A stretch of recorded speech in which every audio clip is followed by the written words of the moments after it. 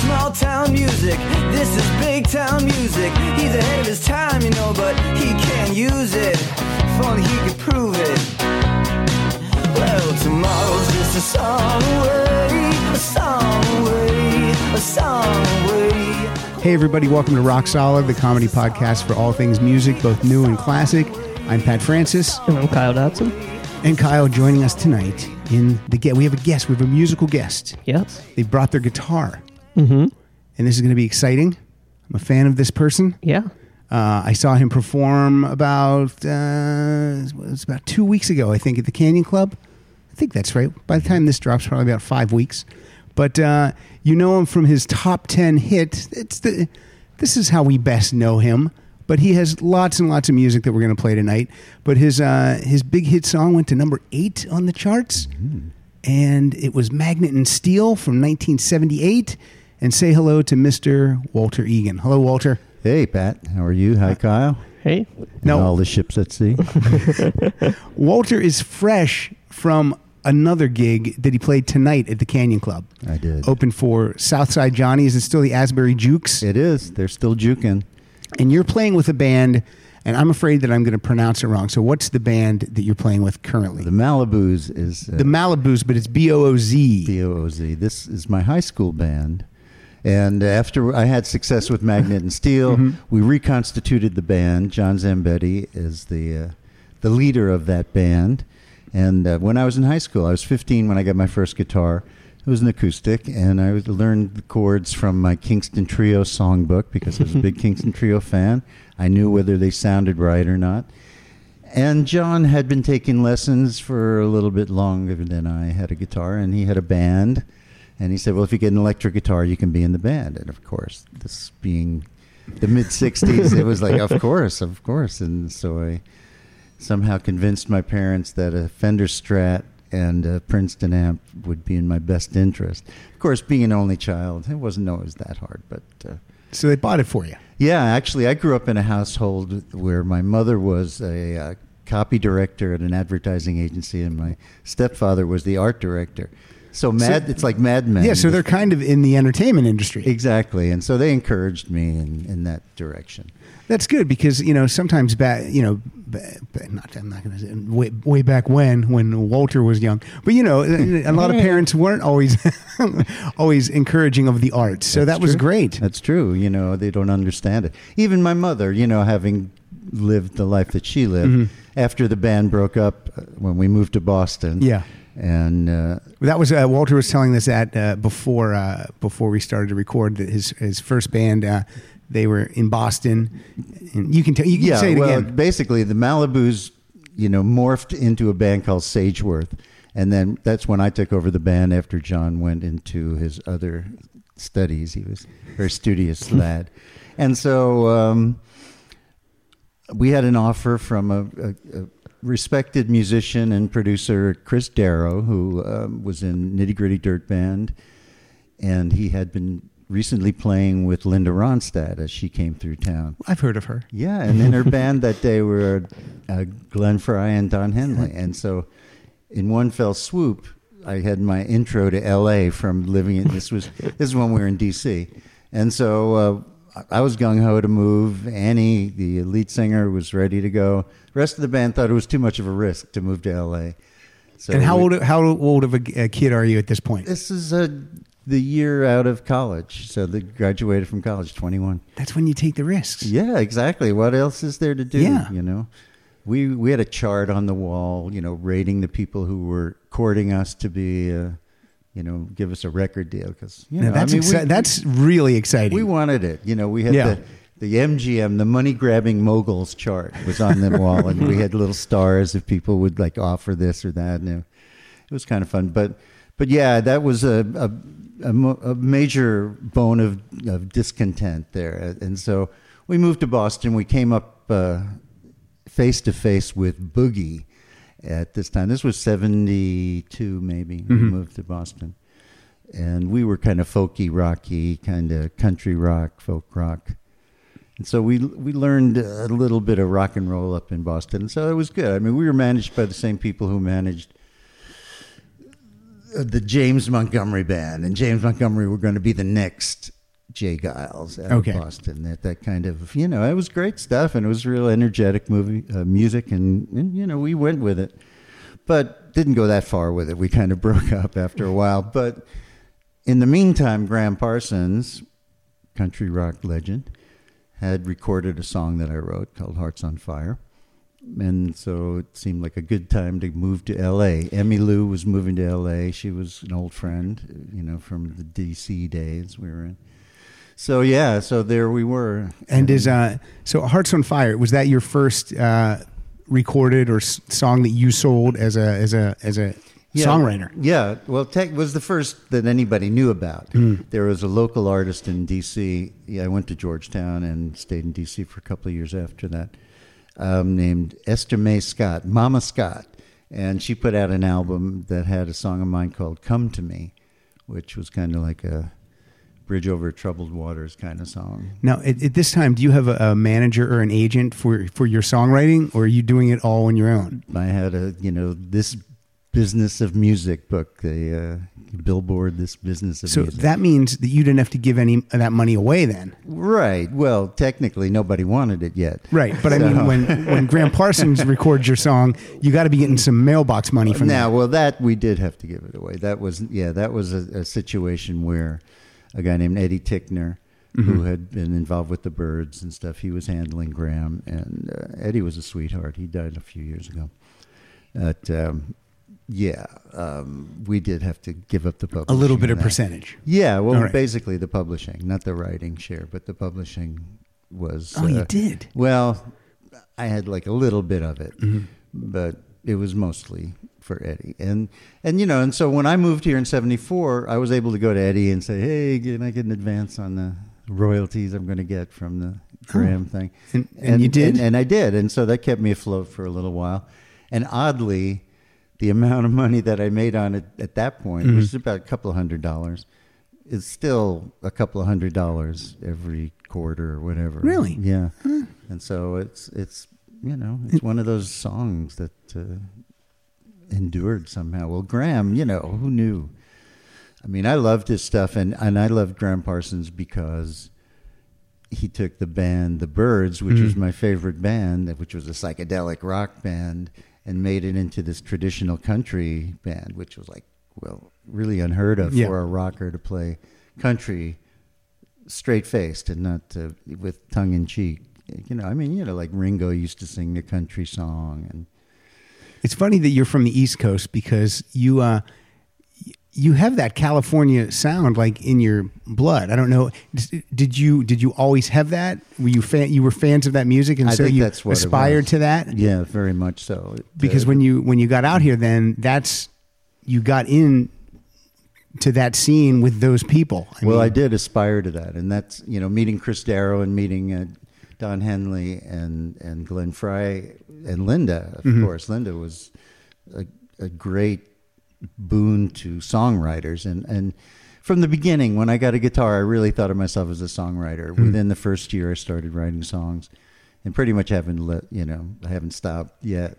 And so Linda was someone who championed new songwriters, and so it was because Linda Ronstadt, all her albums are always outside songwriters. Right. Well, she doesn't write, no. Which is the beauty of it. No, but she knows what her instrument is, and she knows what her strength is. So then you look for the best writers to use that voice for. So that's cool. So you must have been pinching yourself when you get out here, and all of a sudden you're, rubbing elbows with these people. Well, very much so. Even though they were in the early stages of their careers too, you knew that this is a happening scene. That's what I say, Kyle, a happening scene. But well, that's what it was really. I had aspired to this music. This music was what inspired me. Starting with the Beach Boys, and then Ricky Nelson, and the Wrecking Crew records, and Phil Spector. The Malibus made a demo that we brought around in 1965 in New York City when Phillies Records was there, before they moved completely out of into LA. And it was this silly, Going to Malibu, it was called. And it wasn't that silly, but I mean, Yeah. it was a surf song.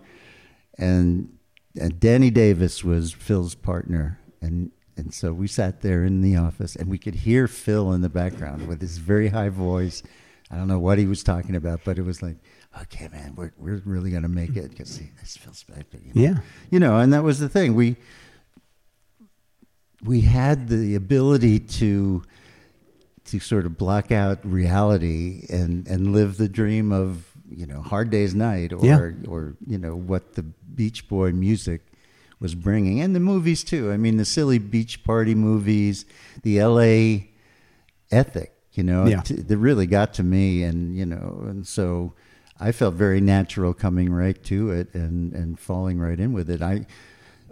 When I moved in April of '74, it was when Bernie Leadon had just left the Eagles. And so I wrote a letter to Glenn. I said, "Hey, man, You want to audition?" I said, "Hold the spot. I'm coming." I mean, literally, it was like, Well, that's very ballsy. That's great. Yeah, and so I met with him at the Troubadour after I got here, and he had this way of, man, I know you're going to make it. Just persevere. You just persevere. And so I took that to heart. And even though we're pretty much contemporaries, he had gotten up the wrong few steps from me. And that was funny. I was talking to someone this evening. I went through 4 years of college. I was an art major and graduated with a Bachelor of Fine Arts. If I had known that I was going to get into music, I think I would have skipped that, even though I love everything that happened during those years. And it, whatever, it made me what I am. But and so Glenn, I think, was a little bit ahead of me, but even though I think he was a few years younger than me, actually. So I have to say, you look very youthful, because I go see a lot of shows, and we see a lot of I'll say the veterans out there, and you have a big smile on your face. You seem to have a great attitude about the business, no matter how the ebbs and flows go, and I think that's probably a wise thing. Well, I think so too. I mean, I get to do what I love to do. Maybe not as much as I'd like to be doing it these days, but I still am able to do it, and that means a lot in life, as you probably know, as most people find out, that when they can do what they love, or at least can love what they do, and get paid for it, and you're never working, really. Yeah, well, that's true. That's true. And and the tough thing is with any career in showbiz, in music especially, that it's a trendy thing and it's built in. You've got to suffer for it. I think there are very few who just kind of go, "Oh, I'm going to do this," and then do it and are on the top. And you have to pay your dues. I mean, it's a cliche, but it's the truth. And so I have felt that I've paid my dues, but I still love to do what I do. And even, a gig is a gig. Right. And I love writing songs. I love recording songs. I love it when people hear those songs. Even better. And yet you pay your dues, but you move out here in '74, and by '77, you have a record. I know. On Columbia Records. That's crazy. That's Springsteen's label. Yeah. It's Bob Dylan. It's Aerosmith. I mean, that's crazy. It is very crazy. So tell us, how did you? I'm holding up the first album, Fundamental Role, and then the people involved in this album. I want to hear about this too. This album is produced by Lindsey Buckingham, Stevie Nicks, Dwayne Scott, and you get a producer credit too. Yeah, well, I produce most every one of my records in some way, and that's good. Get that producer credit. Well, that's what getting into music as I did, and with actually John Zambetti also, we would listen to records and we would pick out things, and we would analyze them. We'd pick them apart. We idolized Brian Wilson as a creator and as a producer. Yeah, as doing everything. A wizard, and so studio wizard. That was the big light that was shining from California to us in New York City, to be doing a surf band in high school in New York City. And so this comes out in '77. The way that happened was that band broke up. I moved to L.A. at the same time Emmylou was recording her first. Emmylou record. Harris? Emmylou Harris, who was a friend. What if it was another Emmylou? Yeah. No, Emmylou Baker. Don't you know? Yeah, I know. Yeah, Emmylou Harris played the same circuit in D.C. that we were playing. So, it was a natural to be following her, especially after all that happened with Graham dying in 73. So this was in spring of 74. She had gotten her deal together. And I had an offer from Chris Darrow, the same guy who wanted to produce Sageworth, who lived in Claremont, saying that, well, I could stay with him and come to L.A. and, make it happen or whatever, And so I told my mother after the band broke up, she said, well, what are you going to do to get serious now? And I said, well, I'm going to move to L.A. and make a record. And she said, oh, well, okay. All right. And, to have the cojones to say that, I mean, because the greatest satisfaction of my career for me is that nobody really showed me how to do this. This is kind of something that I gravitated toward. Right. This was your dream. Yeah, and I shared it with some various players and writers and friends through the years, and we kind of hashed it out, as it were. But this was like no one had. This was unheard of. What, you going to make a record? What do you mean?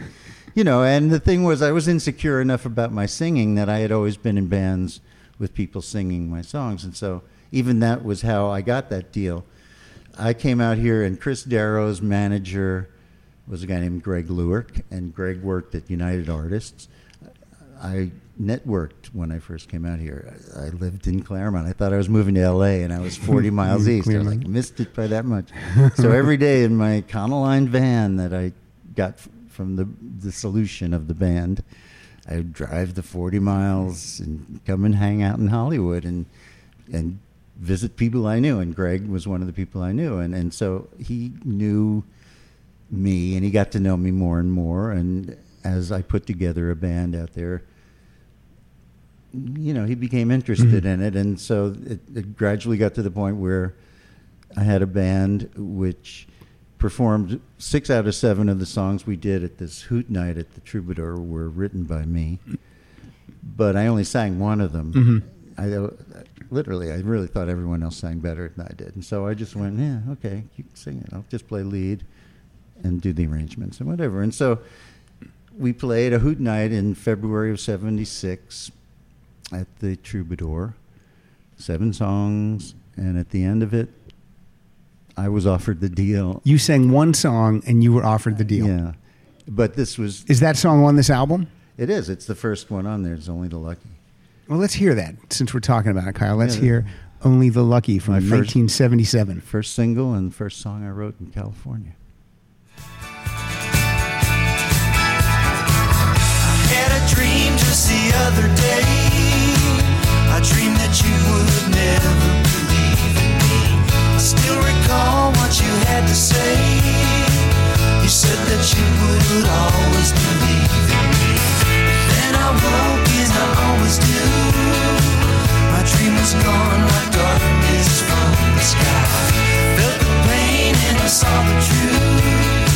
Only the lucky love survive. Only the lucky love survive. Without love you're just half alive. Only the lucky love survive. Without love I'm just a survive. Well, that's a fantastic song, first of all. Anyone who has never heard that, please go buy this song, buy this record. But this is now. Does this album? Does this come out? When does Rumors come out? Because this came out in '77. Lindsay and Stevie are already in Fleetwood Mac. They had big success with the self-titled '75 album. But now, like inside this album, there's you're actually standing behind Stevie. It's almost like you're like it's not your record, but this is your record. But look at this kid. He's behind. Look at the picture on the wall. The little picture on the bottom. Oh yeah, that's you. And Stevie's behind you, right here. Stevie's wearing the cheerleader outfit from the front cover. Oh my God, yeah, okay. I want to talk about cheerleaders in a little bit too. I want to find out what's going on there. So yes, Stevie and Lindsay are all over this album. Well, this is how that happened. They were working on Rumors at the time, And actually the first time I met Lindsay, I met them at a show they did at Santa Barbara in general. That was kind of like, yeah, we're interested. Because I had this deal offer in hand. Mm-hmm. It was actually to do 6 songs, 6 sides, Okay. 3 singles for United Artists Okay. in England. And with that in hand, we were looking for a producer. And, to me, it was like, oh, Brian Wilson, of course. And Brian was kind of Shoot for the moon. And Neverland. And I said, well, how about Todd Rundgren? How about Buckingham Nicks? It was like, who the heck is Buckingham Nicks? I thought Don Nicks? That can't be. Don Nicks was like a Southern rocker. Right. You're not thinking it's a tiny lady. No. And they said, no, these are people who are there in Fleetwood Mac, and they want to maintain their identity. Here, listen to their album. And someone gave me Buckingham Nicks. So you listened to Buckingham Nicks album. Okay. And I was like, oh, well, yeah, I like this. A little bit overly orchestrated for my taste, but, Keith Olsen had actually produced that. So yeah, I was like, yeah, well, I'm intrigued, and were you familiar with the Fleetwood Mac album, with Rhiannon and all those songs? I had, at that point, to me, Fleetwood Mac was Bob Welsh and Bermuda Triangle, Okay. which had been on in concert on TV Okay. recently, and it wasn't until the summer of '76, I believe, that Over My Head was the first single that broke from the White Album, as they call it. And so I was aware of that, and Rhiannon was shortly to appear on the scene. But these two people at that point were just musicians. They weren't. No, they weren't. In fact, so I was researching before I met them, and there was a magazine story about them, and it had them mislabeled as Lindsay as Stevie and Stevie as Lindsay. So to me, when I met them, that's what and so that was. And your middle name's Lindsay. And it is. Yeah. So that's part of the cosmic things that started. It was because Lindsay is influenced by the Kingston Trio and by the Beach Boys very much. And he understood where my songs were coming from. The same name, Lindsay. Their band, Fritz, which is a whole other story from Northern California. I don't even know that name. I say yeah like I know, but I don't even know Fritz. That was the band that they were in just before they moved to LA, the two of them. And my band was Sageworth.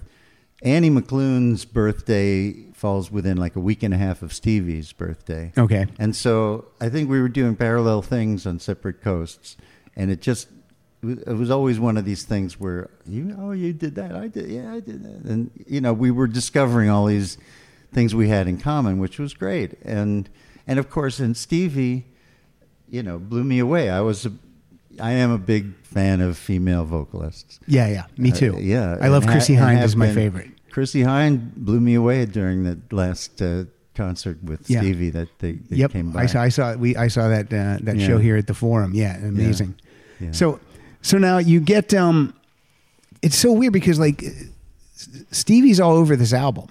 Well, that was it almost feels like it's like she's in your band. Exactly. Well, that is how we sussed it out. I was like, well, guys, I love writing songs and I love playing and I love to sing oldies, but am I going to, that was what I said when they offered me the deal. You were like, am I really going to sing all these songs? It was like when they offered the deal, they said, you mean you want me to sing them? And they said, yeah, we want you to sing them. So what we did was built a studio band that made me feel like because I had always been in a band and so that's how we put it together. And Lindsay and Stevie were in my band.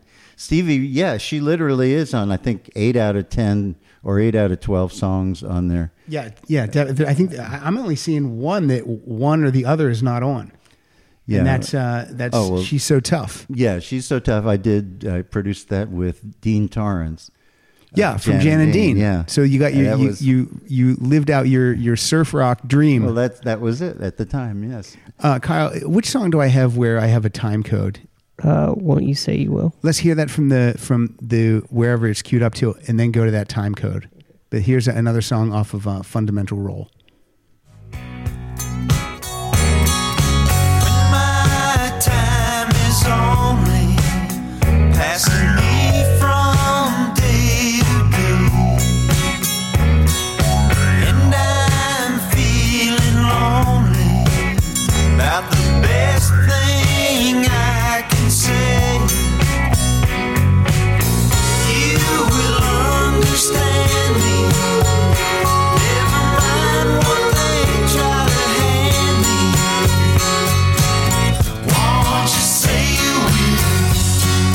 now jump to that time code, and that's where we really hear a lot of Miss Nix.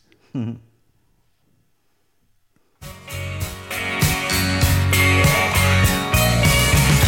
a way to help me see me. Find a better place. Don't you know only you can free me from this crazy chase?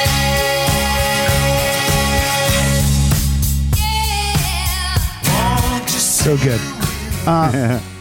Now, you're a guitarist. Lindsey Buckingham's a guitarist. Was he? Were you amazed by his skills, or are you as good as Lindsey Buckingham too? Oh, I wouldn't consider myself as good as Lindsey. Lindsey, I was very admiring of his skills, but I was not necessarily intimidated. Okay, by good. them, and he was kind enough and generous enough as a producer to realize that I am a guitar player, and that's a big part of these songs. So. Yeah, because there's some songs where you'll play the first solo, he'll play the Right, second, exactly. or vice versa. And I was just when I read that, because I know how great of a guitar player he is from seeing them live so many times. Oh gosh, yeah. What was a young Lindsey? And again, this isn't the Lindsey and Stevie show, but it is part of the beginning of Sure. of Walter Egan's career. So I just have little questions. That's fine. When I see Lindsey Buckingham in an interview in 2017, he seems very pretentious, maybe I would say. Is he more fun-loving back in the day? Is he a little more having fun? Oh, yeah. I don't know that he's having fun in 2017. Yeah, I understand what you're saying. Yeah, and I don't know him, so that's too. me, an outsider who's a fan. Like I love that Buckingham McVie album that just came out. Yeah. I really like that album, and I own all the Lindsey stuff. I own all the Fleetwood Mac stuff. I'm a big fan, but he just so I'm glad to hear that he's a little more fun-loving. Oh, he back is. then. Oh, sure. My analysis of it is partly there's that dynamic with Stevie that's never going to go away between the two of them, and Lindsey, for all his acclaim and all his accomplishments, will never get the iconic thing that Stevie has. Stevie can fill up the Forum. Mm-hmm. She has the hits, she has solo hits, and she has Fleetwood Mac hits. Yeah. When I see Lindsey, he's at the Will Turn, and it's not always full. Right. It's just how it is. But also for me, when Lindsey Buckingham, the stuff he does with Fleetwood Mac is so amazing. But then when he does his solo stuff, it's a little bit more experimental. And I don't think it's as accessible. Whereas when Stevie does a solo album, it's very accessible. That's true. Stevie, Lindsey is very much a creative genius, as they say. Yeah, much like Brian Wilson. Absolutely, he is. Yeah. He has the ability to conceptualize sounds and to search them out and to create them. He does it in a subtle way. His guitar playing is very unappreciated, I believe. I believe too. I think he's, because when you see lists of guitarists, he doesn't seem to be on those lists. And then when you see him live, you're like, how is he not at the top of the list? Right. He's picking, strumming. He's all over the place. It's crazy. But he's understated. And I think that might be it. And he doesn't necessarily play in the blues style that seems to be the rock, True. guitar That's true. god style. But no, he's the very much impressive guitar player, and he uses the studio as a tool, and that was the fun thing. I mean, the first album was a bit of a dynamic melange, you have to say. I mean, Stevie and he were still going through their paces of tit for tat and whatever they were doing with one another. And yet they wanted to maintain Buckingham Nicks as a brand. And so they agreed to do it. And we found in the studio that occasionally they would get into their kind of... And,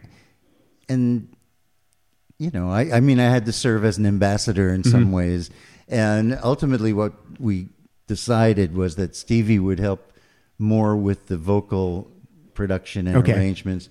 Lindsay more with the instrumental That makes production sense. arrangements. Our engineer, Dwayne, was always there. So, Lindsay would come in during the day, and Stevie would come in later that night, and they wouldn't necessarily be there at the same time. And that worked much better as we worked it out. And of course I was falling for Stevie at the same time. Well, look at it. How could you not? Who isn't? Of course. And so, as I was saying before about Sageworth, Annie McClune, who has a record out on RCA, she put one out around the same time as all this was going down. She's a wonderful singer and a wonderful girl, as they say. And she and I had been in college together and together in the band, the 24-hour-a-day, I love you, I hate you. Yeah. What are you doing? So you understood the dynamic between Lindsay and Stevie. That dynamic was very clear to me, but I couldn't help but fall for Stevie. And so, I started asking her out. I mean, so they agreed to this in the spring of 76. And agreed to do your record. Yeah. Okay. And the one caveat was that we had to work around the Rumors schedule and their touring schedule. So it became a little frustrating for me, ready to rear end to go, I got a record deal. Oh my God.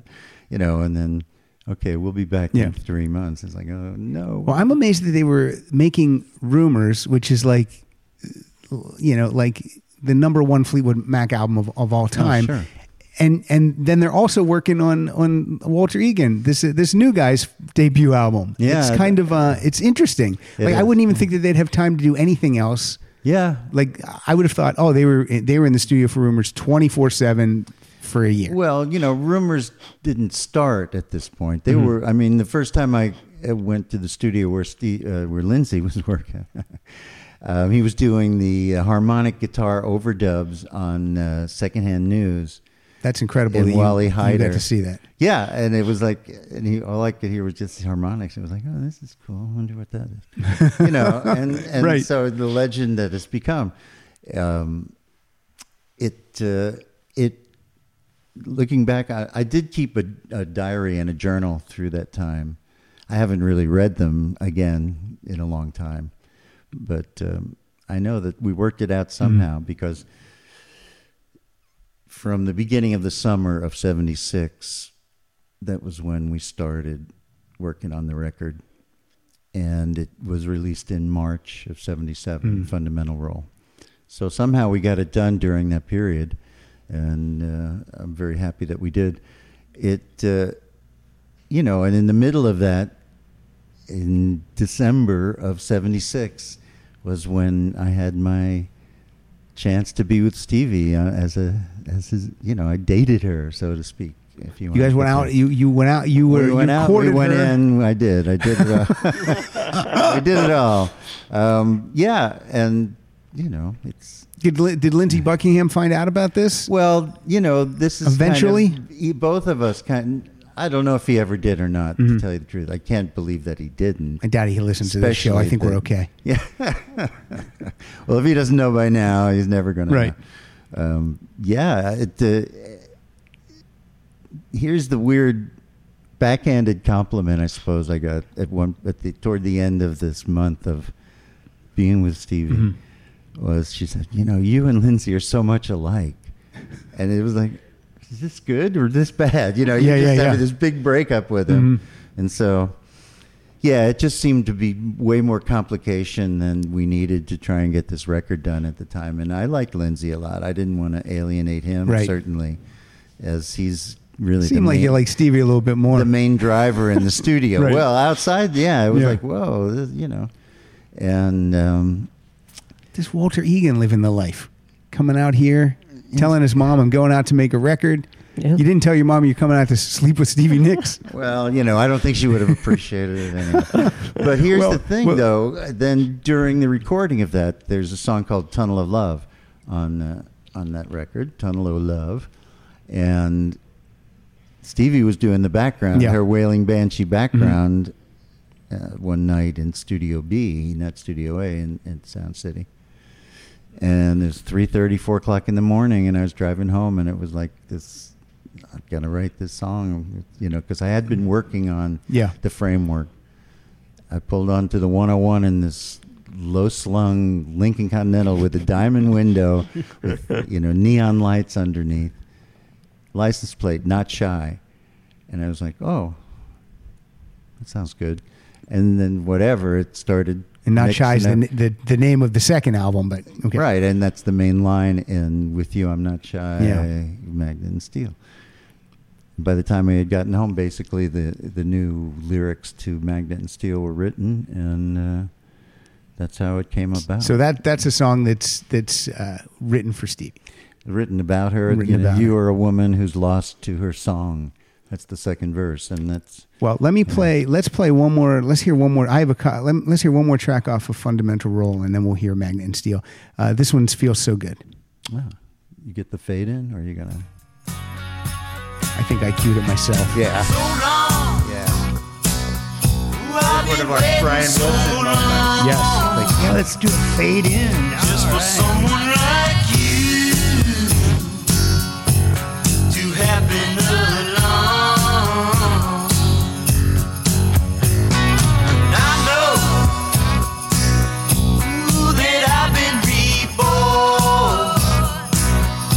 when I think of your smile and I hear your song.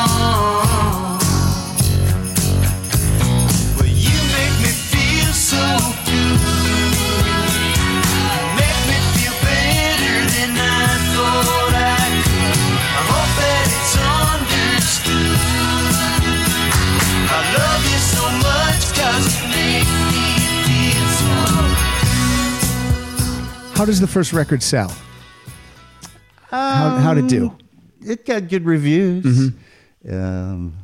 That was back in the day where the record company gave you lots of chances. Oh yeah, well, now if your first album isn't a hit, it's goodbye. A very different world. It's very terrible. Famously, even after when Magnet and Steel was the highest ranking Columbia single in September of 1978, mm-hmm. as you pointed out, the Columbia Convention happened at Century City, and I had this appointment to have a meeting with Walter Yetnikoff and Bruce Lundvall. Walter Yetnikoff being the president of the CBS group, right. And Lundvall was president of Columbia. And oh, hey, we love your record. We loved you from the beginning. And I'm going, well, how can we make the album sell through? I'd like to be the album. I don't want to be just the singles. Yeah. Well, if I don't know if you censor yourself on. We don't. No, you can say whatever you want. Okay. Well, so Yetnikoff, who is an interesting character. If you don't know about him, you should look him up. There's a few books about him. He goes, if CBS can't live up to its bullshit, nobody can. It's like, oh, okay, good. That's good to know. And it took 5 albums to break Billy Joel. It took Buzz Skaggs 3 albums, and we're REO Speedwagon like 9 albums. We're here to crazy. break artists. Yeah. Which another way in my mind it was like, yeah, right. Anyway, so that break artists or break. Well, artists. yeah. So I actually so after we got Buckingham Nicks on as the producers, mm-hmm. then Greg Lurk, who had been just the single manager, got into a deal with a guy named David Krebs, who was the manager Lieber and Krebs of Lieber and Krebs. They handled Aerosmith. Exactly, yeah. who were on Columbia, mm-hmm. as you pointed out. And so they started working for you. The buzz on Fleetwood Mac was just starting to go, mm-hmm. and it was like, oh, well, here's... And so that's how I got a 6-album deal on Columbia. Let's hear Magnet and Steel, and then I want to always talk about hear it again. Talk about some movies that this was in.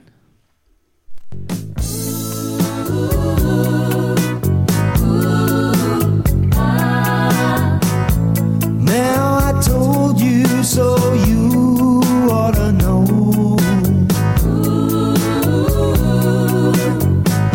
It takes some time for a feeling to grow. But you're so close now, I can't let you go. And I can't let go. With you I'm not shy to show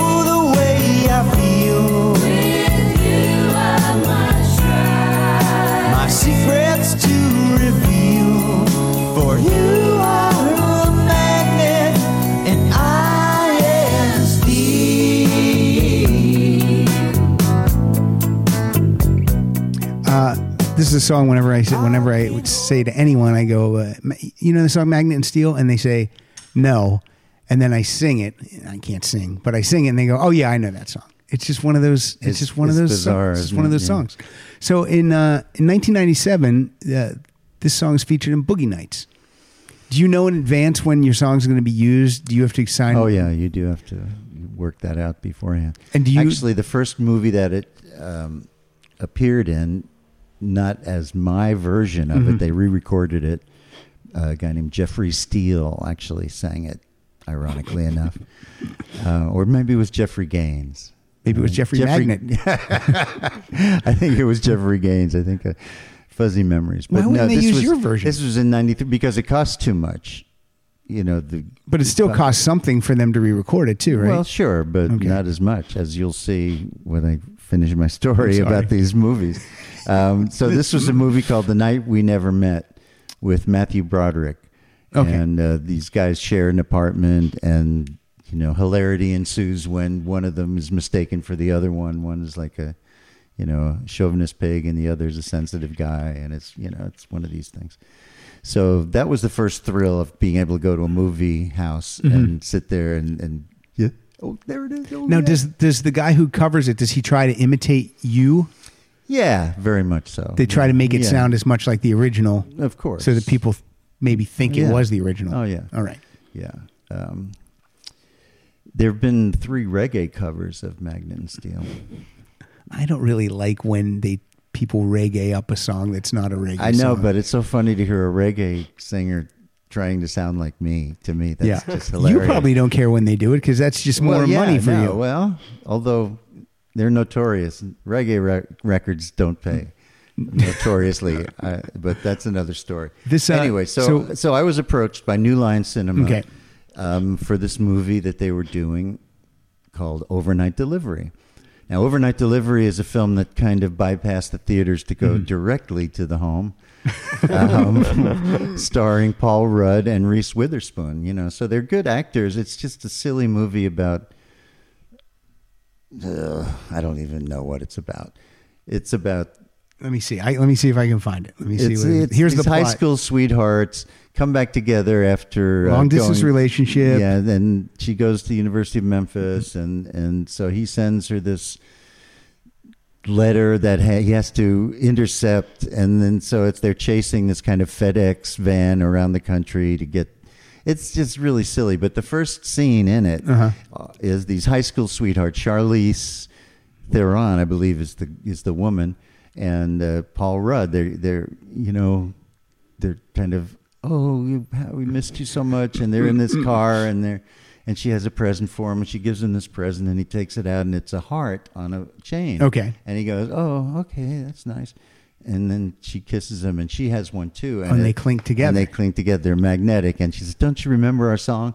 And then she sticks the cassette in, and there I am singing. Well, that's a pretty great way for this. The song is whoever wrote the script was really thinking about this song. Well, which is why we had to negotiate this, because it's used 3 times in the movie. It's this, and they can't really do the movie without that song either, right? And they don't want to pay what it's going to cost for the original 3 times, so they have Matthew Sweet re-record it. No, I do like Matthew Sweet. I do too, and Lindsay helped him with it. I think he might have even produced it again. Okay. And so, and then Matthew Sweet's version is the other 2 versions there. But in the meantime, as we were negotiating that one, they said, well, we got this other movie. You may not want to be in it. It's this Burt Reynolds, R-rated Burt Reynolds movie. And at that time, I love that they're calling it a Burt Reynolds movie, Boogie Nights. Oh, yeah. And it was like, and Burt hadn't really made his comeback yet. So he was still kind of like, Burt Reynolds, are you kidding? Isn't he doing dinner theater in Jupiter, Florida? God. And it's like, no, you know, it's, you know, anyway, I said, do they tell you it's about the porn industry? No, not so much. They just said it's an R-rated Burt Reynolds movie. It's R-rated. And I said, well, that's, you know, okay, you know, why not? The more the merrier. And that's, you know, the moral of the story is you never know, you know, that Overnight Delivery was this big deal 3 times. They wrote the title into it and all of that, and nobody knows that movie but Boogie Nights. Yeah. I forget what's. Did you just watch Boogie Nights? Do you remember the scene Now I cannot remember the scene. Well, the last scene where he decides to become a recording artist, he's in Sound City where I recorded Magnet and Steel. Yeah, so that's where he sings "You Got the Touch." yeah, it's whatever. terrible. Yeah. So yeah. But do you remember the scene in Boogie Nights where they used, or is it just? Oh yeah, no, that they're in the van and they're pitching the spy porn. Oh, that's right. That's right. That's right. And they use about 2 minutes of it in there, so it overlaps that scene, and then they go and he's got the award. And he's go, we're going to make even better ones this year, and it's underneath that. So. Yeah, it was a great usage that they did of it. And it was also used in Deuce Bigelow and Male Gigolo. Yes, it was the love theme from Deuce Bigelow, Male Gigolo. The first version, the good one. Yeah. The Not the later second ones. one. Not that terrible one. No, this is the one where he falls in love with the woman with the wooden leg and pulls off. He's pulling her leg off, and it's in the background of that scene in that particular movie. I want to play another song off of Not Shy. Kyle, could you play Just the Wanting? Here's a good one. This is one of the early uses of Syndrome. Oh. Was real, like a magical surprise. So you live off what you feel, just a glimpse of paradise. Then you wake and find it's gone, and all that's left you is the song. Just the wanting alone was worth it. Just the thrill and desire. Just the wanting alone was worth the fire. Just the wanting alone was worth it. Just the thrill and desire. Just the wanting alone desire. And if we could also let's go right into Hot Summer Nights.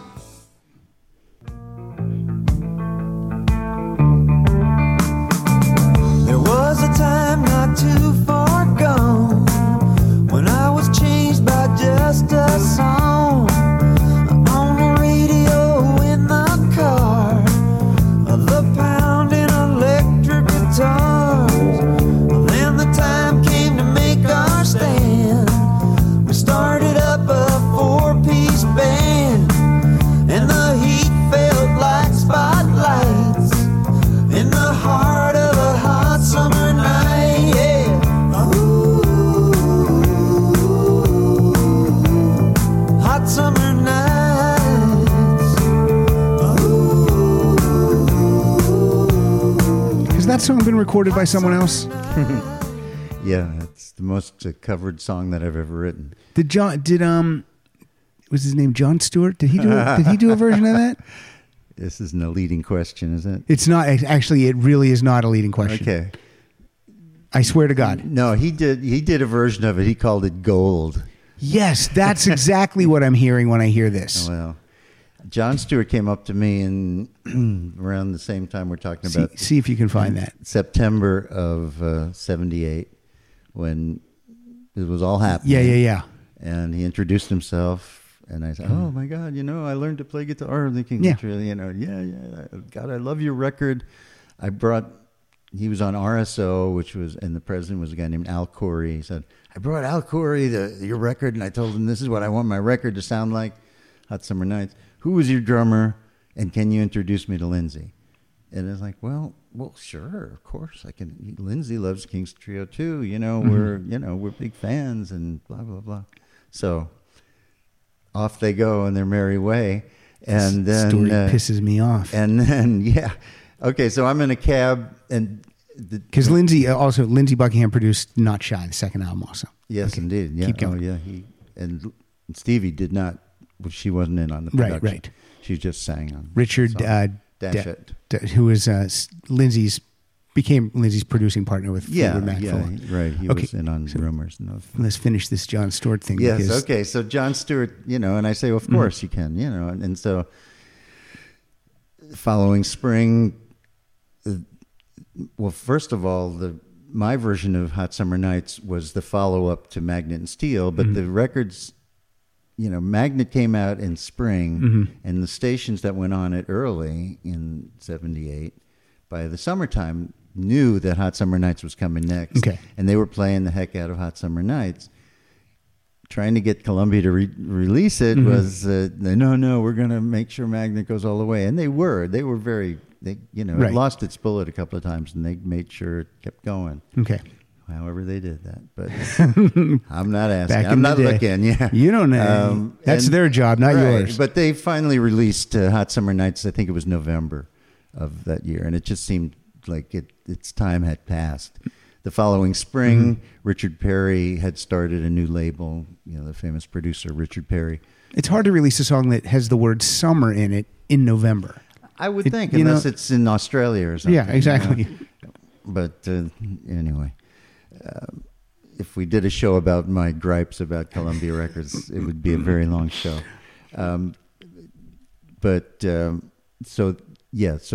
And they wanted to, they had this band called Night, N-I-G-H-T, and they were very much in the Fleetwood Mac mold, as, the 4 stages of stardom, as my friend says, is like, Walter who? Get me Walter. Get me someone just like Walter. Walter who? Okay, so we're in, which stage we're in at that point. They were getting a Fleetwood Mac group out, and they chose Hot Summer Nights as the song for that, and became top 10 in some countries, top 20 around the world. Pretty amazing for me. And then at the same time, Jon Stewart's record of Gold was out on the charts. And so I got in the cab. I was in New York City, and I got in the cab, and it came on the radio. And I said, oh, man, turn that up. That's my song. I wrote that song. And they go, oh, really? Oh, okay. And when the lights go down in the California town. It was like, dude. It's a good song. It is a great But song, because derivative, I think is the word. yeah, because for the past week that I've been listening to your music, to get reacquainted with, I haven't listened to Not Shy for a long time, Yeah. and every time Hot Summer Nights would come on, because that's one that I like. I want to hear it again. I want to hear it again when I'm in the car, and I kept thinking, what does this sound like? I didn't think that you ripped someone off. But I was like, there's another song that sounds like this song, and it's definitely Gold. Yeah. Well, it was very much. And Lindsay didn't feel like it was similar. I don't know if we even ever talked about it, to tell you the that's truth. At the time, I had this hit cover version of it out, and so I felt like, well, I was getting mine. Yeah. And, hey, I owe a debt to the Kingston Trio, even though it was the Kingston Trio before him. I was just very cavalier about it. But yeah, you never felt like you were going to bring it up or take legal action or anything. I didn't. I don't know. Maybe it was the drugs. I don't know what. At the time, it was like, oh, okay. I think that karma carried through to 2009, because in 2009, everyone's favorite rapper, Eminem, used Hot Summer Nights for his song We Made You. Yeah, that's got to be nice. And I never would have guessed that. I never would have found it. They could have gotten away with that. But I guess they had gone through enough litigation recently that they wanted to be upfront. And I got to hand it to him. Yeah, it's great. And he was selling CDs. This was his comeback CD. And it actually got to top 10. And then didn't last very long. But still, I mean, I got some nice boost in the old catalog. So there. did he actually use a sample of the song? Well, that was the thing. When they said he used your song, I thought, okay, it's going to be a needle drop where they quote the hook, the guitar lick, or what I think is the hook, the ooh part, which is why there's French versions, there's Swedish versions, Japanese versions. And I think it's that ooh part that makes it more universal, that anybody in any language can do that. I don't know. That's just my guess. Now, do you get a writing credit on the song? Yes. You do? I'm listed as one of 5 writers of... That's sweet. Good for you. And that, that's... And good for them for doing the right thing. Exactly. I don't know why it took 5 writers for them to write that, but, that's their deal, and that was the deal we had to strike once I approved that release. They played it for me over the phone. They were afraid to send me an MP3. They were afraid it would leak? Yeah, that I would leak it out. Wow. So We did an episode a couple months ago where we just listened to all new music, the top 20 songs that were purchased on iTunes for that week, and so many of those have like 7, 8 songwriters on them, and I was just like, what? Yeah. What are these guys doing? I know, it's crazy. You know, and I've been living in Nashville for the last 20 years, and it's very much a collaborative town where, you know, it's out of the ordinary to write by yourself.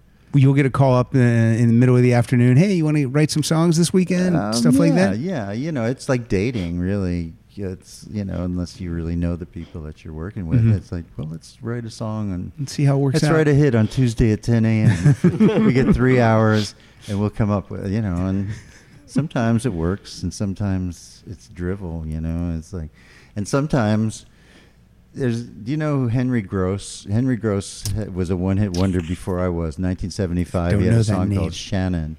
Don't know And that. he had a very high voice. Okay. And he was in Sha Na Na, actually, too. Henry and I are friends there, and we were writing one day and, you know, taking things around, never really getting anywhere. In the last 5 minutes, I said, well, I got this idea for a title called, you know, 7 Day Weekend. And he was like, yeah, what a great idea. It's a good song title. And so I drove home. By the time I got home, he called me and he goes, I wrote the song. I was like, oh, well, that's great. Do you get any credit on that for coming I up don't with know the what title? ever happened to that, actually. I don't know if it ever became released or not. But yeah, collaboration is the key. And you know, Hot Summer Nights became existent because my wonderful producer, Lindsey Buckingham, said, well, okay, 77, I was on my first tour, and to impress Stevie, I said, well, I'll be glad to perform this song that Fleetwood Mac doesn't want to perform of hers, which was called Sisters of the Moon. And in fact, I was ending my set with it. It's a very powerful And that song. ended up on Tusk then. It did, Yeah. ultimately. Yeah, they did accede to using it. But at the time, it was like, hey, Stevie, I'll do it, you know. And I did it, and I did it well, I think. I enjoyed doing it. And so this was going to be the big climax of the second record. And we got to doing the basic tracks, and Lindsey came into the studio and went, no, I don't think you should do this. He said no put to that one. The famous kibosh on it. And it was like, oh, but Lynn, you know, you just go home and write another song to end the album with. Oh, easy. Sure. And so that was Hot Summer Night. And then. so, yeah, All that right. night I wrote Hot Summer Nights. It was hot. It was the middle of the summer. I was thinking about being in high school and during the summer, how much fun it was to be able to play music a lot and not just on the weekends or whatever. And the next morning we recorded what you heard there, what you played earlier. That's a story that I hear a lot. Like Born in the USA, they said, we need one more song, and Bruce wrote Dancing in the Dark. And Kansas left Overture, we need one more song, and Carrie Livgren goes home and writes Carry On Wayward Son. I mean, that's insane. It is amazing when stuff like that happens. Your back's against the wall, you're going to write that hit. Yeah, and it turned out to be that. And even, you know, at that time, I wasn't thinking so much writing a hit. I was thinking about something that would be some kind of an emotional climax for the record, you know, rather than the single, because the single is usually the first or second song, Right? You know, and then the deep songs are later, like that, you know. And so, yeah, it's crazy how many covers there were of it. There's the French version, it's called Vin de l'Evla by Deke Rivers, and there's a Swedish version called Flat Summer Dag and by Anne Greta. And there's, you know, the Japanese version, they sing in Japanese except for the few English words like Hot Summer Night that they sing, which sounds a little funny. And the German, I mean, who knew? You know, that's the weird thing as a songwriter. It's such a crapshoot. You just never know what's going to happen. A song that you can think is the greatest thing you've ever written, people will hear it and go, yeah. Well, we're going to move on to 1979. You got your third album on Columbia. You are no longer... you're a different producer. Well, yeah, me. Yeah, you. The album's Me called and- Hi-Fi. Hi-Fi, we recorded this in Stevie Nicks' abandoned house. She was moving out of a house in the Hollywood Hills. We had done some demos in her basement with a 16-track recorder and thought they sounded great. So, and this was the new wave era and the pop, you know. So we went for it. Let's hear That's That. Ah, that's a good one.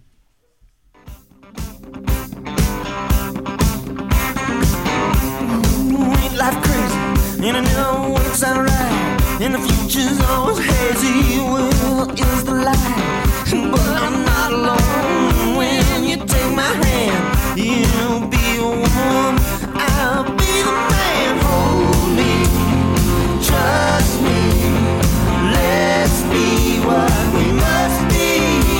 Well, I'm yours, you're mine. That's it. Are you one of these musicians that does not like the term pop music? No, I'm fine with pop music. Yeah. Because I would call, like, that's a great pop rock tune. yeah. That's just, yeah. it's fun. It makes you feel good. And that's the kind of music I love. Well, I appreciate that. Yeah. yeah. Well, I do too. You know, I think somehow that comes out of the Beach Boys, maybe of their kind of, you know, elevating the trivial details of teenage life into these grand epic songs and things. I think it's, you know, it's very much a thread that runs through much of my writing, I guess. And this Hi-Fi album has a lot of great fun tunes on it. I don't know how familiar people might be with it. I will tell you, all this music we're playing is on iTunes. Yes, it is. So go get it. I'm out there. A lot of times, you know, artists, like, I'll go to iTunes, I go, oh, what's that song? And it's not on there. I'm like, how do they not have their songs on iTunes? Yeah, I know. I found that with the Kinks. You were playing the Kinks earlier. When I searched out them at first, I think they're up there now. Yeah, I got.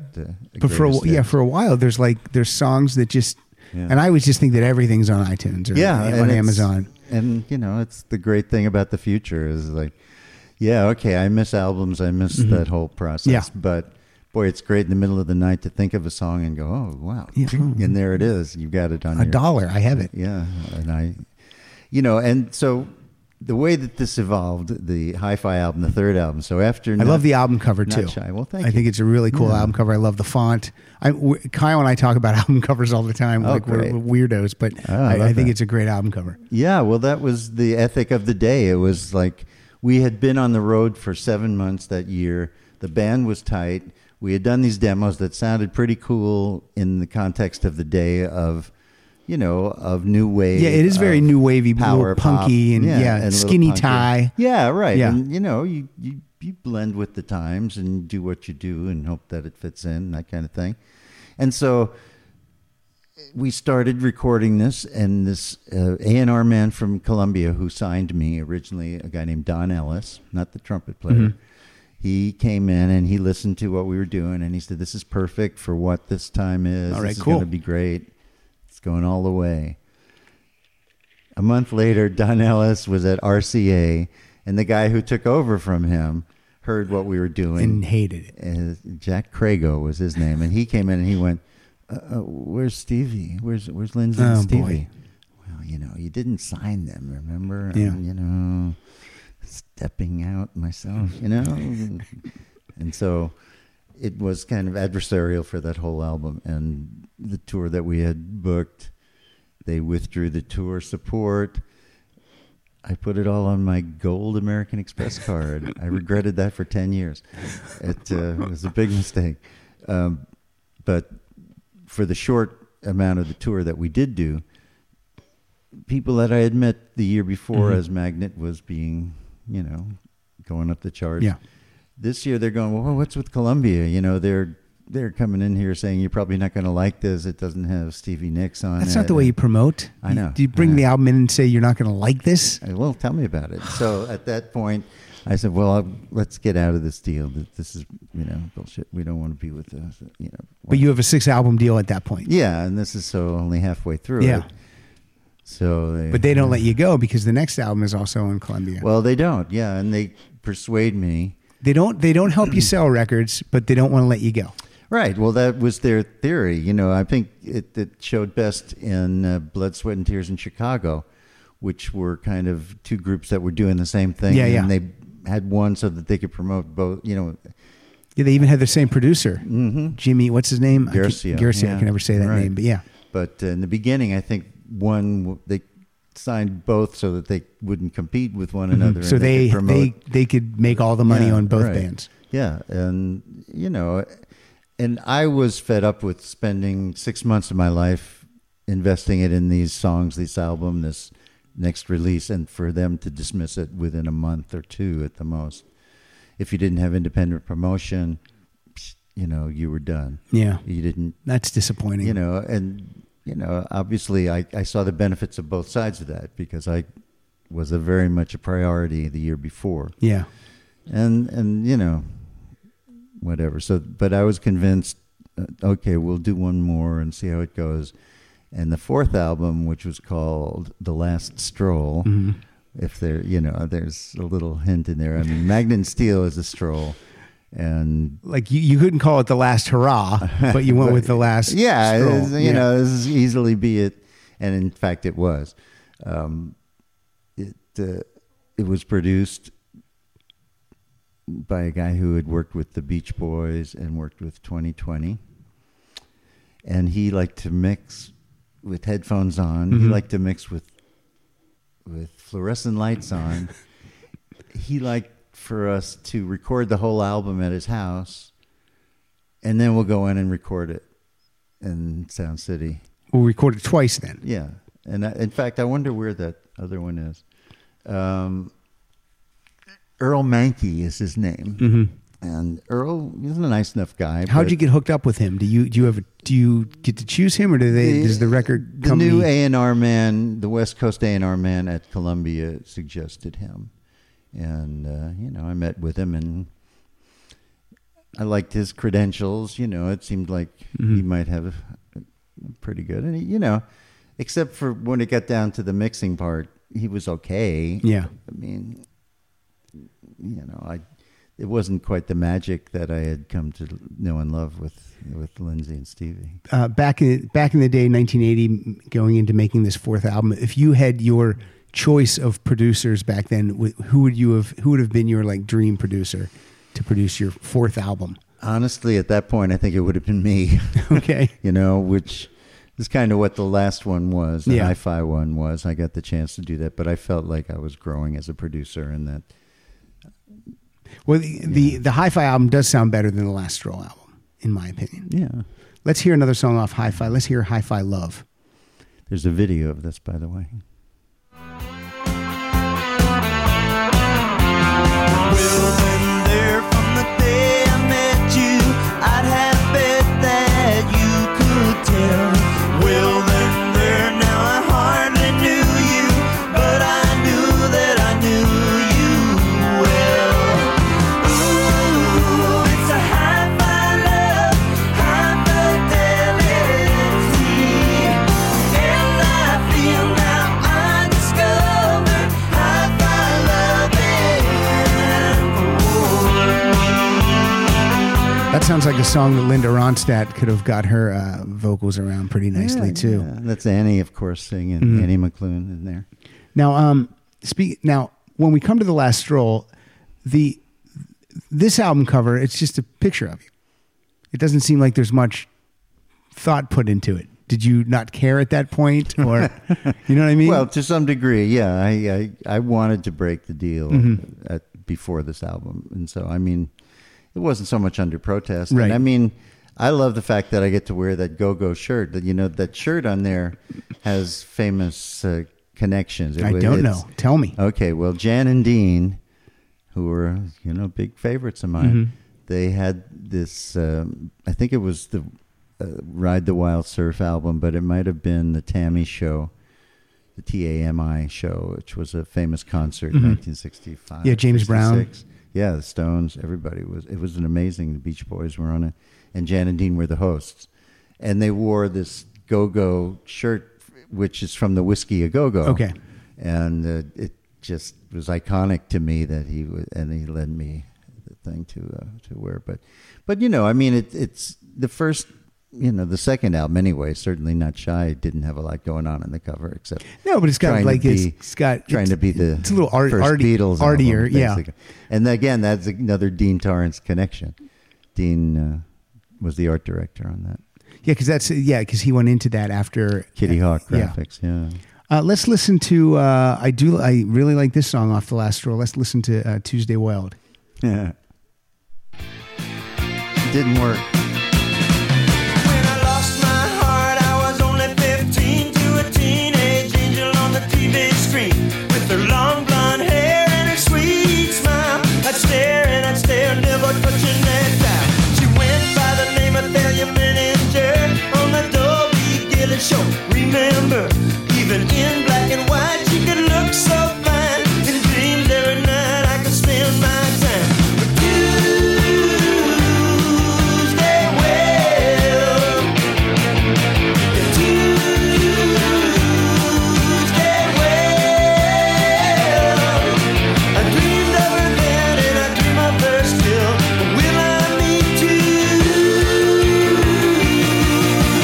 Wild? Now, when you say it didn't work, are you saying that you didn't get to meet Tuesday Wild Yes, because that's of what this I'm song? saying, yes. That's funny that now I never noticed it before. You bring up the mixing, and it sounds a little thin, Yeah. but it also works a little bit. Well, for that was the style era. of music that you're doing. Yeah, that was that kind of new wavy era that we were doing there, and that. I got two more queued up. You tell me which one I should play: First Date, Last Date, or Heart. Oh well, there's interesting reasons for each one. Well, maybe we'll hear them both then. Well, Heart, it would be nice to hear. Heart was written by my good friend from Claremont, Earl Shackelford. And he and I were in the band that played at the Troubadour when I got my deal. Okay. And Earl is a great singer, great writer. And he's my most covered artist. I've written just about every song that's on all my albums except The Heart ones that and he The Girl wrote. Next Door. Yeah. Okay. And there's one that John wrote, that Surfing and Driving. All right, let's listen to. But yeah, Heart would Let's be hear great. Heart. Yeah. I know that you've been broken. You leave yourself wide open. You blindly go where you go. Just like a leaf the wind blows. At first it always seems like a long-awaited dreams arrive. Silly fool, not so smart. She's got you, but she's got no heart, no heart.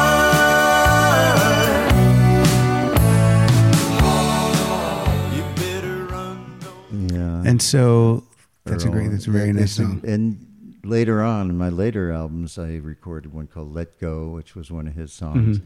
Mm-hmm. And She's Not the Girl Next Door. Oh, Strange Love Affair. That was the other one that I did on the later albums. That is very cool. He was a great writer. He just died a couple of years ago. No, I'm sorry to hear that. I am too. But So the last stroll, that's your last stroll with Columbia. How do you get out of they're just, you're not happy with them and they're not happy with you, but that's their fault, in my opinion, from what we're hearing. It took a while. It took a little while. And Greg Lewick, of course, is the one who did most of that. Mm-hmm. I mean, I'm not privy so much to Right. what went down. So what are you allowed to do and not do until you're off the label? Are you just in a holding pattern? Yeah, I mean, I would do demos and I'd continue Sure, to you can write. I write. was always writing and I was performing as much as I could, but not as much as I'd like. And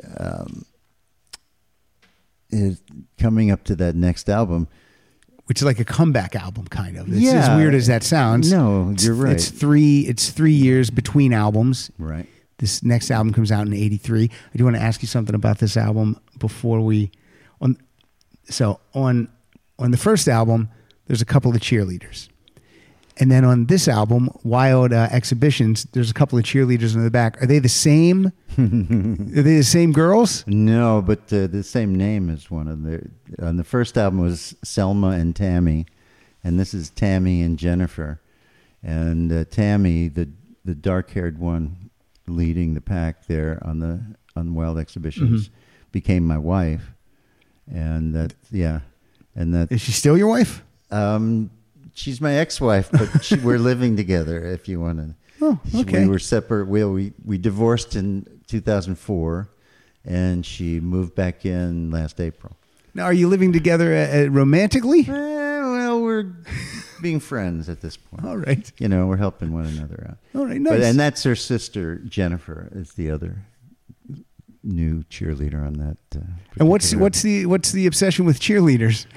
Once it was done, and the way that it happened was the same photographer, a guy named Moshe Bracha. was Yeah, the very famous photographer. Yeah, and he had done the Silk Degrees, and he was making his name as a photographer. He did an ELO cover, famous for keeping the border and the prints. He would print his own, and that was part of his deal. But he had done a photo essay for Rolling Stone just before my first album, and it was called High School USA. Okay. And so he had just taken pictures of all these cheerleaders, and of course, you know, cheerleaders. Who doesn't like cheerleaders? Yeah, right. And that's how those two girls wound up on my first album cover. And that's Stevie's 280 SL behind me on the cover there. And that picture was taken up on Beverly Glen, where there's now huge condos and Right. houses. You can't take that picture up there anymore. No, It won't look that pretty. It's definitely not there anymore. Okay, so this label you're on Backstreet Yes, Records. Backstreet Records. Is that a subsidiary of MCA, maybe? Backstreet was Tom Petty's label. Yes, that's what it was. And in September of 78, I did a 2-week tour with Tom. One gig, he'd open for me. The next gig, I'd open for him. And we alternated as we did these 2 weeks, about 8 or 9 dates, I guess. Was it the Heartbreakers? Yeah. That was before he had broken through with any kind of top 40 thing. But he had the FM album credibility, and I had the AM. Right. So we both wanted what the other had. It was a nice blend, actually. It was a great show, and I think I held my own with him during those times. Good guy, fun guy to hang out with. Okay, he didn't hang out much. Mm-hmm. The Keeps to guys in the himself. band hung out more. Stan Lynch and Ben Mott and Mike. It's always interesting how the front man is the one that maybe wants to retreat. Well, sure. Yeah. And I guess I'm somewhat did that myself, but You seem kind of Not that extrovert. much. You seem extroverted to me.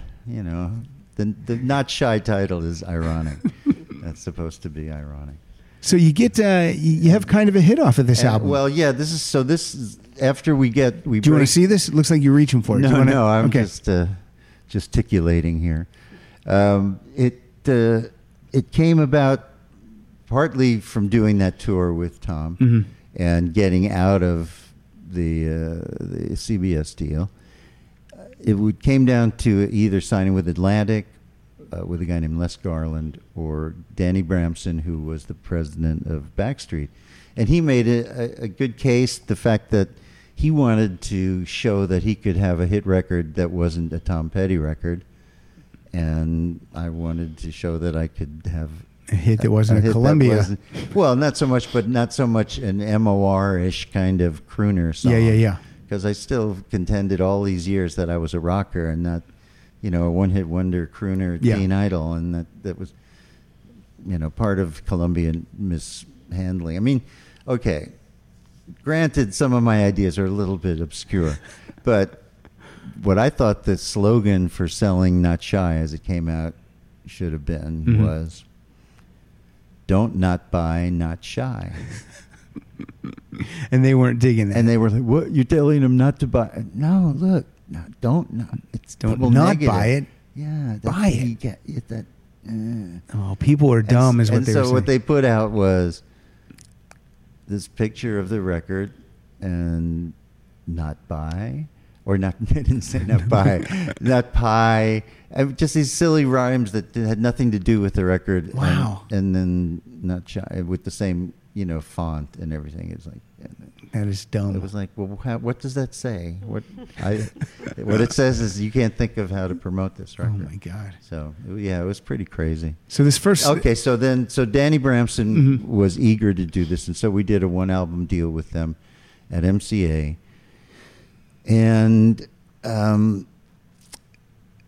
it was a fun record to do. It was Dwayne Scott and myself again reuniting to do this. I think we got a good sound. I think we did a good record. The single from it is a song called "Full Moon Fire," and kind of a play on words. Well, it's not right. full moon. Right, It's right. Full moon. Full moon. And I am, a child of the moon by my zodiac, and so, I was always very much of a nocturnal person, and so things that I do in the middle of the night I normally don't do during the day, kind of thing. It's like, let's find the werewolf in our own soul, kind of. That's basically the profound truth of Full Moon Fire. And I had the storyboard. I come from Forest Hills, where Michael Landon grew up, and Michael Landon did I Was a Teenage Werewolf. So I wanted to do I Was a Teenage Werewolf kind of video, and that's kind of where we went with it.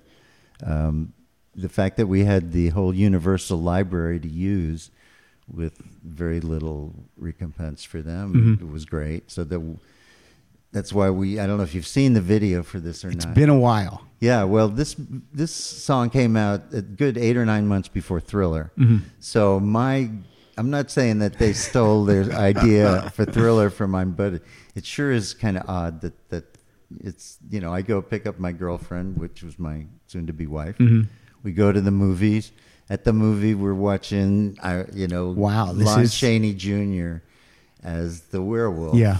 And he's turning into the werewolf, and I start turning into the werewolf too. And we get like this plastic glove hand that has like a werewolf hand, and I go, oh my God, spill the popcorn, run out of the theater, and I'm fully a werewolf. And they actually did glue each hair on my face, but they didn't do the time lapse to show me turning into it. So I could have been anybody, even though it was me. And then, and there's a busking guitar player out in front. And I grab the guitar and run amok through Los Feliz. And they corner me. So I'm followed by, basically, it looks like the townspeople from the werewolf movie. They've got the pitchforks and the torches, and they're chasing me around. And it's silly. And did you enjoy making this video? Well, to some degree, except when they had to burn my face to get the hair off for the very last scene. We shot it all in one night, so it took a good 2-3 hours to glue the hair on, and probably half an hour or an hour to take it off. The last scene is shot as the sun's coming up, and I'm cornered in an alley, and they kind of do a dissolve from the werewolf me to the real me, and then Tammy, my girlfriend, comes up in the Mustang and picks me up, and everybody's bopping along to me playing guitar in the corner as I'm not a werewolf anymore, and it's silly, but it's well, let's hear the song. Apparently inspirational to some people. Well, it's a great song. Let's hear it. Thank you. It got to number 38 or 36, I think. This should have done way better than that. Yeah.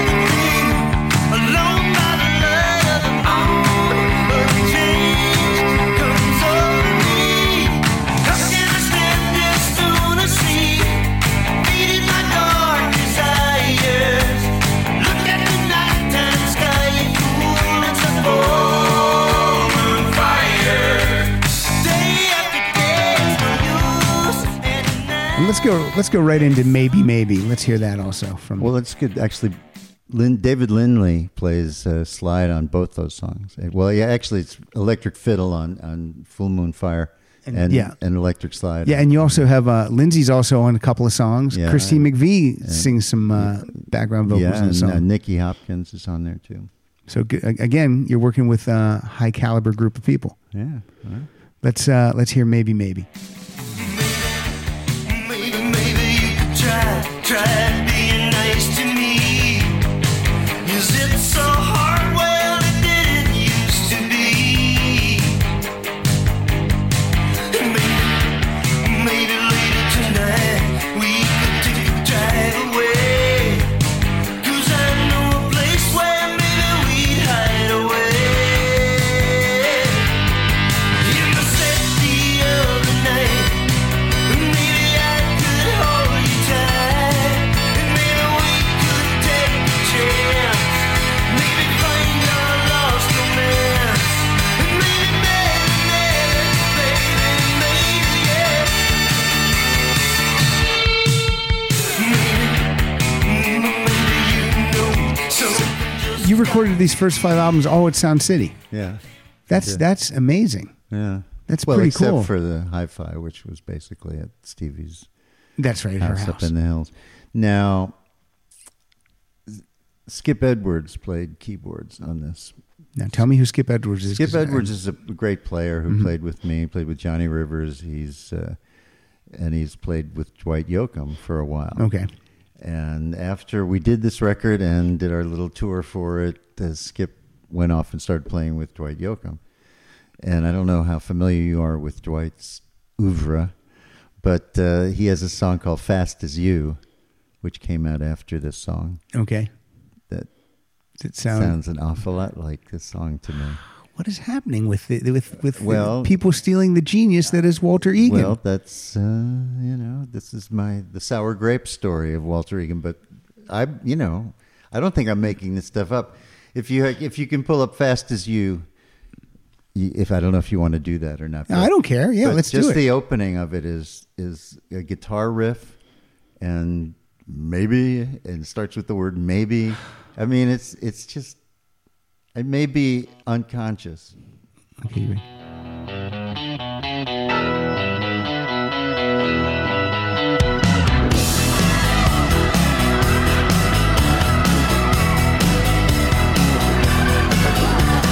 maybe someday I'll be strong.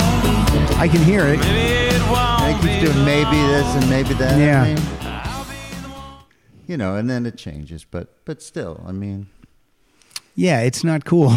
no. And so after the Wild Exhibition album and my soon-to-be bride became my bride in '84, and so I became a married man Yeah. for the first time, and then our son came along in '85, and at that point it's like, well, okay, let's concentrate on this for a while, even though I kept playing around LA. I was living in LA, but at this time I also started to have pressures to go, well, there's a family here now, and we can't just struggle for your art so much anymore. Right.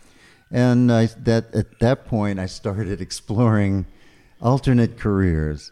I went to the Los Angeles Broadcasting School, which was down where the Kodak Center is Okay. now. And the old Hollywood Hotel used to be there. You're going to be a radio guy. Oh, yeah. I mean, I had done radio in college. What the heck? Why not? I explored my game show career. I was on a show called Catchphrase, and I came that close to winning the big prize. I won 5 nights of that. I was on Wheel of Fortune, and I was also on Rock and Roll Jeopardy, Oh, my gosh. but I didn't win the big prize on either one. I was on Scrabble. I won for 2 or 3 days on Scrabble with Are Chuck these Woolery. appearances on game shows? Are these on YouTube anywhere? Can we find these? They're on the Game Show Network, so I would imagine they're up there somewhere. I've got some tapes at home. And they introduced you as Well, yeah, singer, and- songwriter, recording artist, Walter Egan. Right. And Chuck Woolery was like, I don't know, did you do anything I might recognize? No, Chuck. and he's Not that got you a would recognize. flash in his watch. Yeah. And Charlie Tuna was the announcer, and so Charlie Tuna's going, well, yeah, this is a great, we love it. It was Yeah. It was really cool. He was neat. But, casting about to see what I could do to, I did some writing. I was a book reviewer for the West Coast Review of Books. At a penny a word, I did book reviews. A penny a word. Yeah, it was pretty exciting. I got to read a lot. I like to read. And I did some very menial things as well, just kind of, what am I doing this, kind of stuff. And I started doing substitute teaching. And I was teaching not teaching so much. It's crowd control as much as I was going to say babysitting. Yeah, but I did it in Burbank. I was living in Burbank. That was my last hurrah here. And then you moved to Nashville. Then I inherited the house I grew up in Queens. Moved the family back there, and that's when my daughter was born a couple of years later. And so my son was born in L.A. He lives in Brooklyn. Okay. Daughter was born in Queens. She lives in L.A., and I live in Nashville. And are either of the children in the music business? No, they're not. Do they have musical ability? I think they do. Actually, my son, when he was living at home, sort of fought hey, you want to play guitar? Yeah. And he'd be doing scratching and stuff. And he went to college and started playing guitar, and he would come home and he'd plug in his iPod and he'd go, "Hey, Dad, can you show me how to play?" And it'd be, a Lonnie Mac or a Link Ray song. I'd be, "Yeah, all right, now you're talking." And so, those are better than camping trips for me. That was like, that's cool. Finally. And then, he drifted away from it, but now he's living in Brooklyn, and apparently he's writing music. Wow. According to what his mother tells me. Now, does your daughter who lives out here, does she come see Dad play when you're in town? She does. Not always, but she does. And she can't understand anybody who doesn't live for music, even though she's a fan more than a participant. Yeah. Although I tell her, I think she does have a good voice. She certainly has as good a voice as I ever had, But you have to come by it, And Johnny Z of early Malibu's fame and later Malibu's fame, his son Johnny is now actually making it in the music business. He was in a band called Terraplane Sun for a while, and they had a song called Get Me Golden that kind of filtered around. But it's a weird business these days. They had like commercials, and so they did really well. But they did an album that didn't get released. That story. One of those stories. Yeah. And then they broke that band up, and Johnny and his partner in the band started a thing called the Palms. And they've been doing really well. They play their music in Nashville anyway on the Lightning 100 there. So, I didn't want to force my kids into the music business, right? And certainly, but sometimes it just comes naturally. Well, that's it, and I wouldn't discourage them from it. And if they wanted to do it, I would certainly do everything I could to help. But I've continued the substitute teaching because it allows me to work when I want to, and I do it in one school in Nashville, Franklin. Actually, it's just south of Nashville, but it's in the summertime. There are a couple of camps there that are music oriented. There's one called the Jam that's music all the time. Okay. And there's another one called Kids on Stage, which has other arts, but I go there and I teach songwriting and mentor bands. Well, that must be very rewarding work. It is very much so. Really get a kick out of that. I'm always inspired by these young people, and especially the ones that like the kind of music I like too, which is even more heartening. There's a girl who I worked with. I played bass on her demos, named Kelsey Ballerini. I know who Kelsey Ballerini is. She's blowing up big time. She really is, and she's great. She's a wonderful girl. I actually worked on the show for ABC called Greatest Hits, and they hired her to be co-host with Arsenio Hall. So I was around her for 3 weeks. She was a fantastic girl. She really is. She's a very sweet girl. Yeah, and talented and personable. And she had never hosted anything before, reading off a teleprompter. She nailed it. She's very real too. Yeah, I mean, which is nice. Yeah, so I get to meet very talented young people, and so I probably, vicariously get a little bit of what I might have gotten out of my kids that way. But I mean, Yeah, you don't know what the kids are going to do. They got to be what they. They got to be what they want to be. So let me ask you this: I asked you if you wanted to bring your guitar and maybe sing, and you did bring your guitar. Do you feel like singing? Is the voice? It's 11:30. Yeah. But you said you're a nocturnal person. I am. Well, but it's totally up to you. Well, and if you say no, I won't. I will cut this part out. I won't put you on the spot, and then you say no.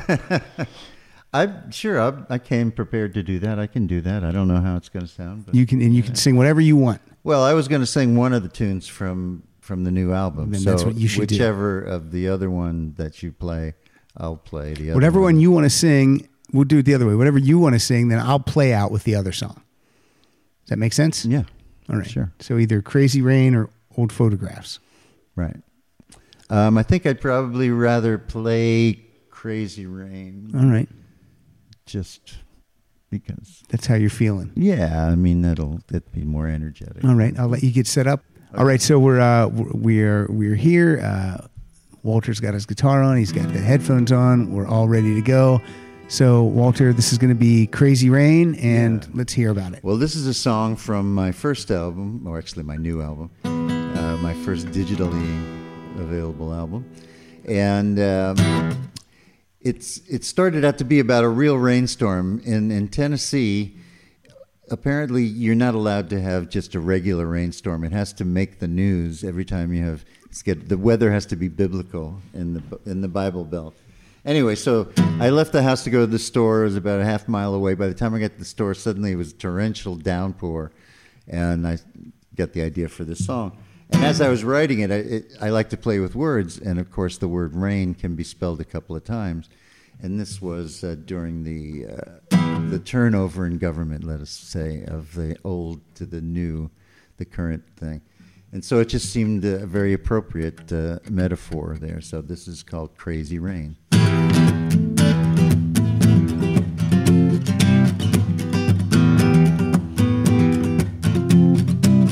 All at once the crazy rain came calling. That was when I felt myself start falling. How I wish that I were home and safe and dry, instead of in the way of crazy rain.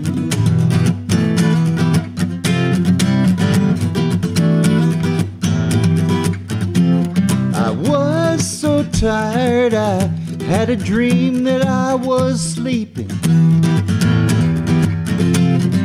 Woke up sudden with a start, heart was beating. Thunder under skin, lightning flashes in. Nightmare, I'm away in crazy rain.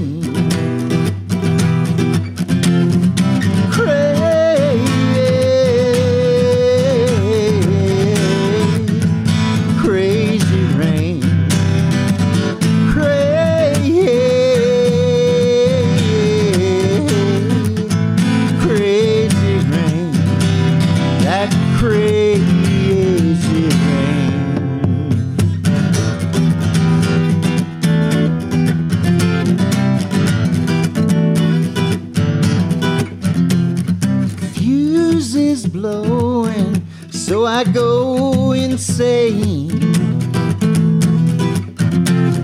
plunging into darkness, power drain, searching for the light, victim of the ride, and the wrath and reach of crazy rain. Crazy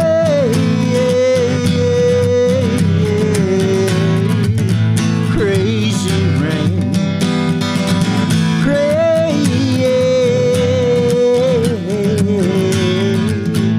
Crazy rain. That crazy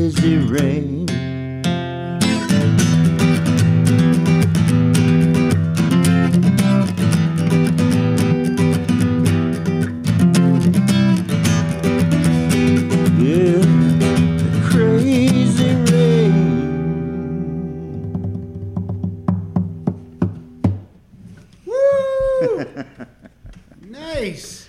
Thank you very much. That sounded great. Thanks. Fantastic. That's a great song. Thank you. Appreciate that.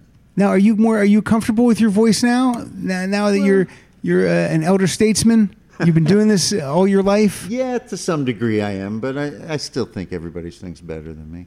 I'll tell you this, I enjoy doing it. I think here's my philosophy of the world. There's the inside person and the outside person. Mm-hmm. And the inside me loves to sing and loves to perform it and loves to think that they're doing really well. Mm-hmm. And the outside me doesn't like to listen to it so much. So it's that dynamic of that.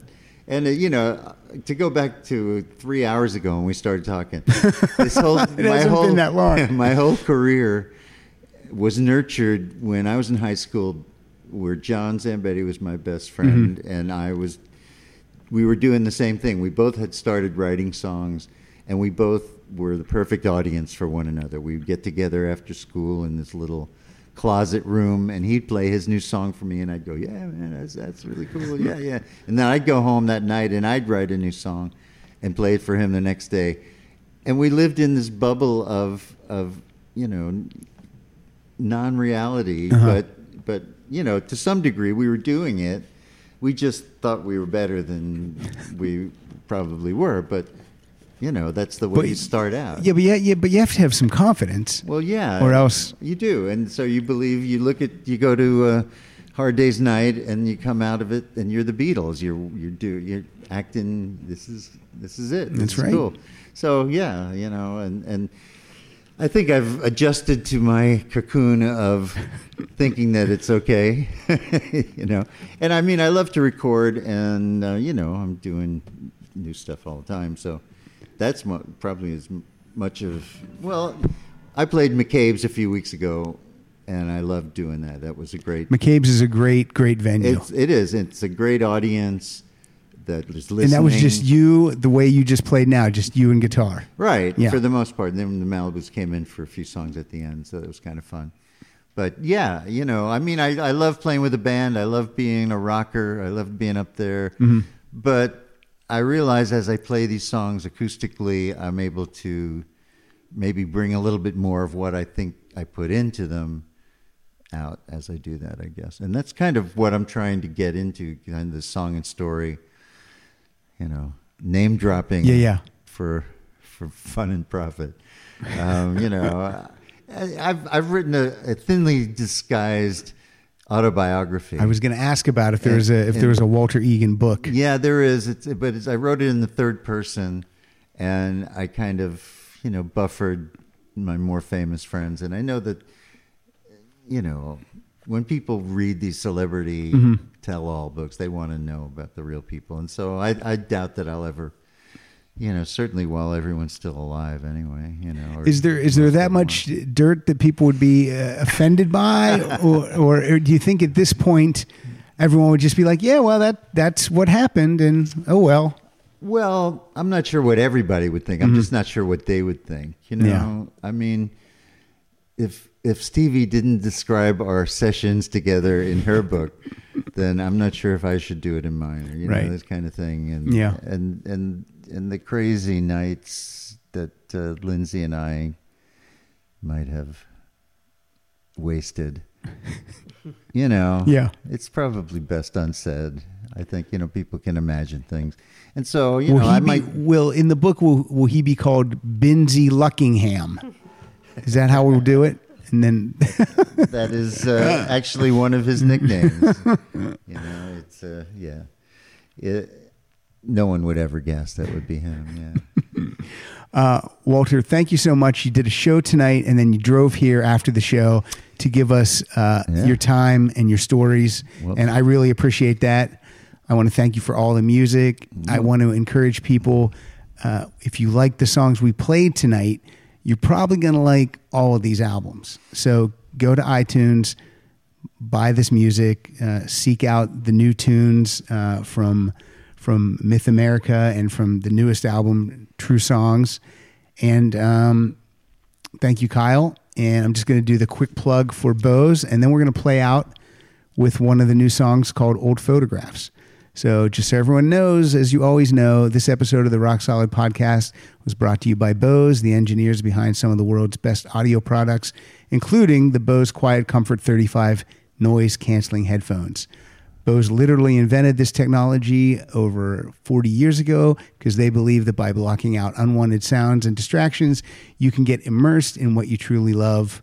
All of the on-air talent here uses the Bose Quiet Comfort 35 headphones during our recording because we want to hear what you're going to hear. Bose, get closer.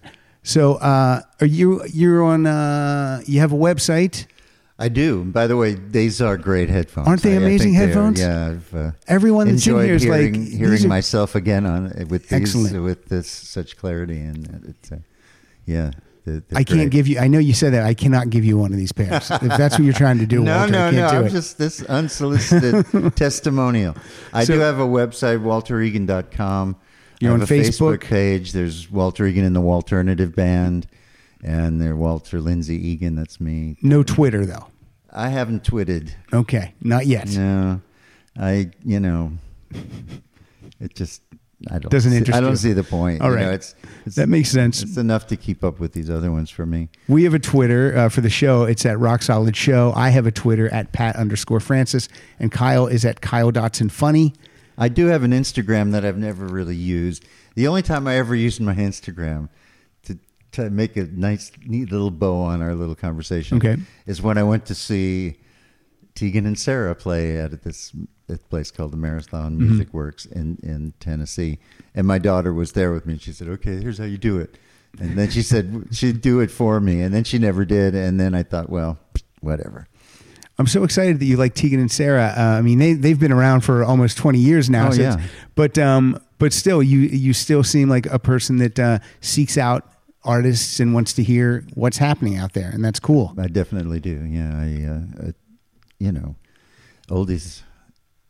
You can't live oldies. I mean, you gotta have a little injection of some new blood once in a while. You definitely do. I mean, yeah. Even if you listen to it and say that's not for me, at least you're expanding. Yeah. And if these songs that were so evocative to you or so meaningful to you at an earlier time in your life, it gets eroded by hearing it as you're sitting on the freeway every day or whatever, and I don't even want to get into it, but new music is very important, whether like doing it myself or finding it with other people. That's why I love hanging around with young people and see what they're listening to. There's a band called Balance and Composure I like a lot. That is pretty cool, new band. Balance and Composure. Yeah. You have a twinkle in your eye when you're talking about this. I love it. Well, I enjoy that music, and I really got into Lana Del Rey there for the last few years. Not so... mixed on the new album, but the one before this, Honeymoon, I think I played it every day for probably a year and a half. That's cool. That's pretty bizarre. But it's cool. Yeah, it was cool, It's nice to find music that you love and that's new music that you can paint your life with, And before I go, for the listeners, I have a couple of CDs and a couple of vinyl albums that I'm going to have. I'm going to convince Walter to sign those, and then I'll give those away to the listeners probably the day after this drops. So again, thank you, Walter Egan, for all the great music. Thank you, Pat. And thank you for Kyle. your time. And Kyle, if you could play us out with Old Photographs from 2017's True Songs by Walter Egan.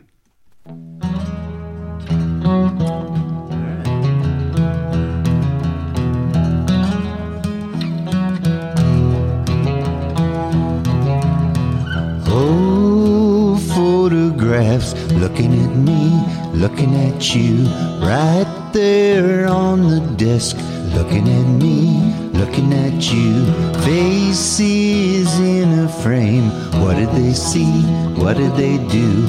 Always seem the same, looking at me, looking at you. Maybe you think we live on and on, but old photographs are all we are when we're gone. See that smiling face looking at me,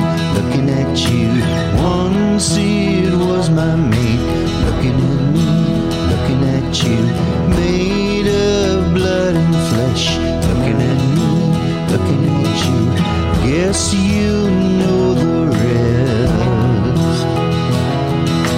Maybe you think we live on and on,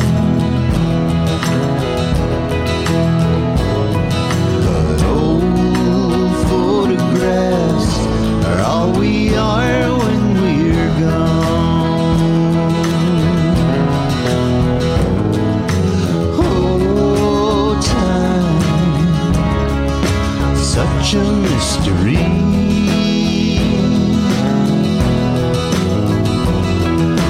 Once all mine, now belongs to history.